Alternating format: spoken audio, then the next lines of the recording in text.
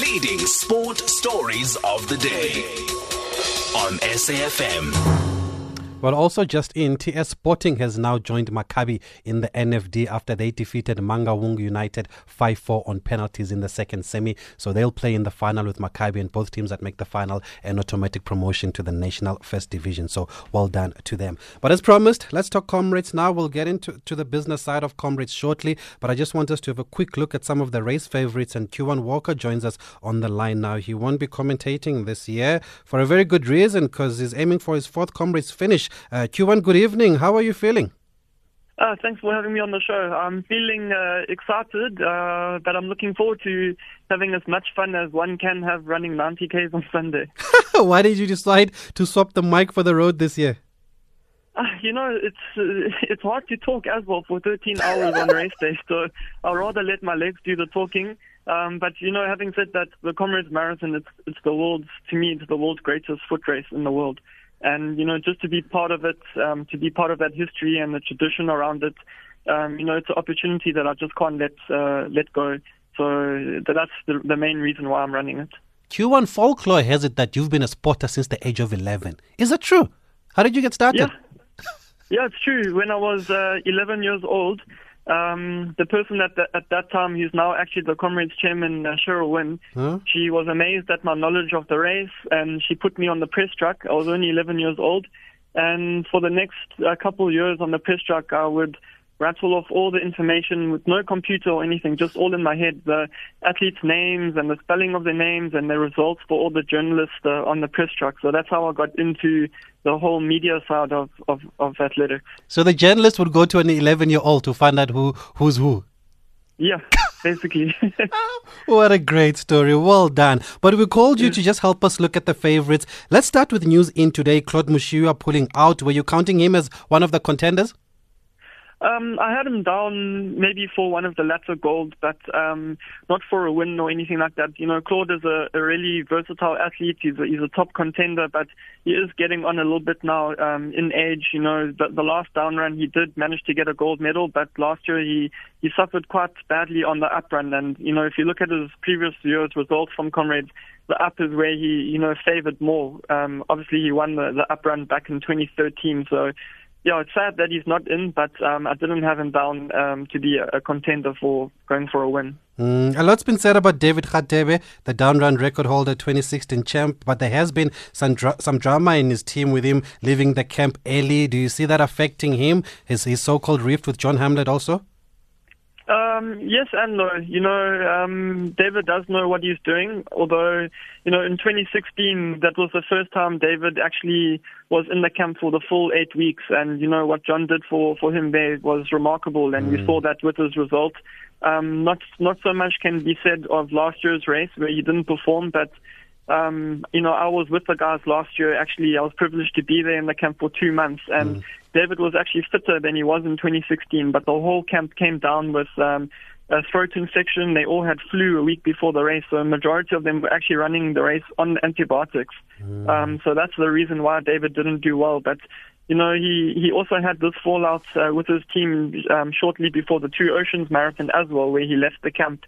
But he still managed to come third there, a result he hadn't managed to do for a few years at Two Oceans. So I think he'll have a point to prove, both to his coach and his team, but then also to all the other athletes who say that, he's a once-off wonder. Bongmusa Mteto has also been mentioned last year as a champion of the up run. He is so focused. He's not been doing interviews recently. How do you see him doing? Yeah, Bongmusa Mtembu is the danger man. I know David has got the 5:18 downrun record, but Bongmusa is a versatile athlete. He excels on the downrun.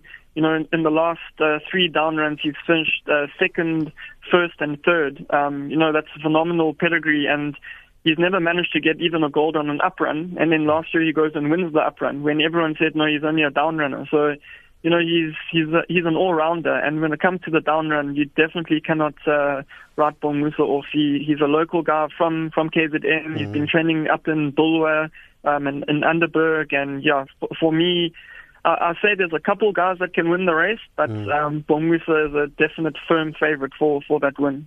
Just talking about Bongmusa Mthembu, I mean, I was at the press conference last year after he won, and he was saying that he doesn't get as much respect as he deserves. Do you agree with him? Yeah, yes and no. You know, when it comes to the respect, I think it's maybe because he wasn't getting golds every year, you know, on the down and the up. I think definitely now he's earned his respect by winning both directions. But he's a quiet guy as well, and you know, the guys who are quite outspoken and you know who talk openly to the media, those guys you always hear about them because they're promoting themselves. So when you are a champ, you still need to, you know, not just let the legs do the talking, so to speak, but also, you know, do a lot of talking yourself. So I think Bongmusa, you know, he's also a shy guy. He prefers just to let the running do his speaking for him. But I think definitely after winning last year's up run, he's definitely got my respect, and I'm sure a lot of the other athletes as well. Who else are you expecting to have a good run in the men's race, Q1? Definitely Ludwig Mamabolo. You can't count him out. Also, he's been top 3 numerous occasions on the last couple down runs. And then from Lesotho, Teboko Selo, I think he's a dark horse. He's trained really, really hard up in Lesotho for this year's race.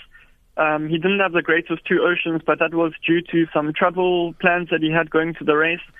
We had some transport problems, but yeah, I think Teboko Selo, David Katebe, Ludwig, Bongmusa Mthembu, Gift Kelehe as well, I wouldn't write off. And I think those are the main guys. And not forgetting Prodigal Kumalo. They call him the chameleon because he excels both on the road running and the ultra trail running as well. So I think he's bound to have a good one, and he's actually from the same camp as John Hamlet. There have been some high-profile withdrawals in the women's race. Caroline Wasserman and Camille. Were you caught by surprise by Caroline's withdrawal? Yes and no. With Caroline, you know, I really would love to see the Caroline that we know when she won Comrades back in 2015, and you know, she took down the Russian twins that year, if you remember. But I think she's had a few issues around injury and stuff. When I spoke to her at the Two Oceans Marathon this year, which she literally just jogged, she ran an easy run there, just running under 5 hours.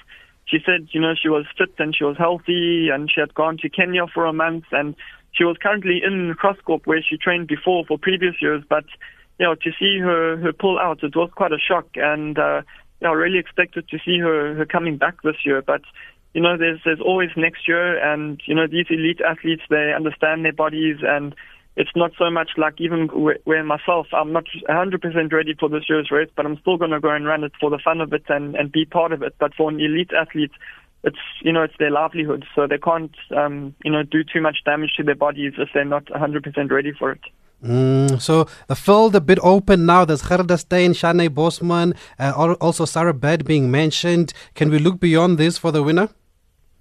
I think, those are the top athletes. But, you know, when I commentated earlier this year on the Two Oceans Marathon, people caught by surprise because I actually mentioned in the studio before the race started, I said that Gerda Steyn was winning the race today. And that's what I'm going to say, the same for Comrades. So even if Camille Heron and, you know, all the ladies were there at Comrades this year, I don't want to, you know, jinx it or anything, but I really feel that Gerda at the moment is just in a class of her own.